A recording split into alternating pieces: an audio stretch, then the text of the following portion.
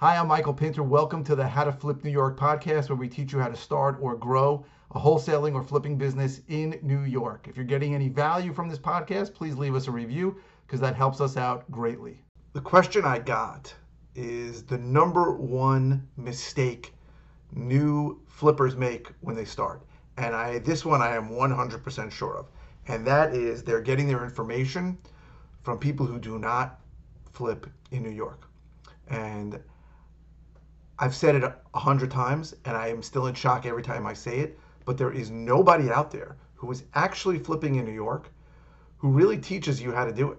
If you Google how to flip houses in New York, I had to go, I think, 4 or 5 pages deep to find anyone who was actually flipping in New York. And I'm talking about New York State. Almost everything is going to be somebody who's flipping somewhere else, or somebody who wants to lend you money, or somebody who wants to sell you some kind of service. I was shocked. I'm still shocked. I'm still shocked by it. I think it's really like I found like a hole in the internet. Nobody's teaching how to do this who actually does it in New York. I'm shocked. So let me sort of explain what this means, right? There are great gurus out there, and some of them wouldn't even call themselves gurus, durus, whatever the hell they are. Great people I've met, some I haven't met, but guys who are no BS. I love them. Brent Daniels in Arizona, Max Maxwell in North Carolina.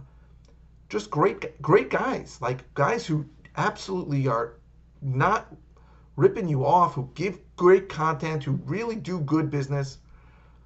Tom Kroll in Port St. Lucie, Florida. But these guys, with all due respect to them, and I love them and they are great, probably couldn't do a deal in New York if I paid them to do it. And it's not because they don't know what they're doing. They do. It's just that it's so different in New York than every other state. It's just vastly different. I don't even know how.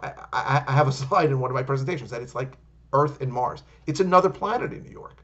And there's just very few people. Now, I happen to have the unique experience of doing business out of New York, and I'm part of a national mastermind.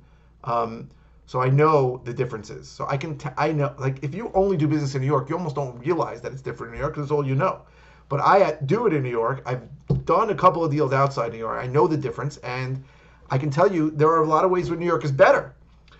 But if you're starting out and getting your information from somebody who's not flipping in New York, I really feel bad for you. And I have two good people I know, one of whom paid 5 figures to somebody who's flipping in New Jersey. And the guy just can't help him do stuff in New York. I feel terrible. And I know another guy who's great, who signed up for a coaching course from somebody in Arizona, and he's trying to do subject to deals in New York. And I got to tell you, it's very, very difficult to do that. And I love creative financing, but the fact that there's a seller's attorney who's getting paid $2,000-3,000, that seller's attorney is going to tell his client not to sell a property where someone else is responsible for the mortgage payment. I don't know if everybody knows what a subject to deal is, but a subject to deal is very popular in the rest of the country, where you sell a property, you buy a property, and you take over their existing financing. That's really going to be hard to do in New York, and I feel bad because a lot of people spend a lot of money getting a lot of education from people who really have no clue how things work here.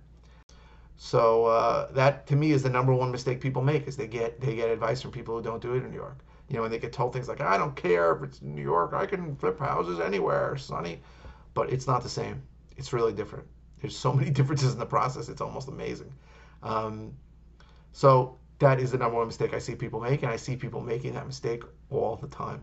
I mean, several times a week, sometimes 10 times a week, somebody will call me, and they'll tell me something like, what do they say? Where do I find an investor-friendly title company? Oh, how long of an inspection contingency do you put in your contract? What contract do you use when you meet with a seller?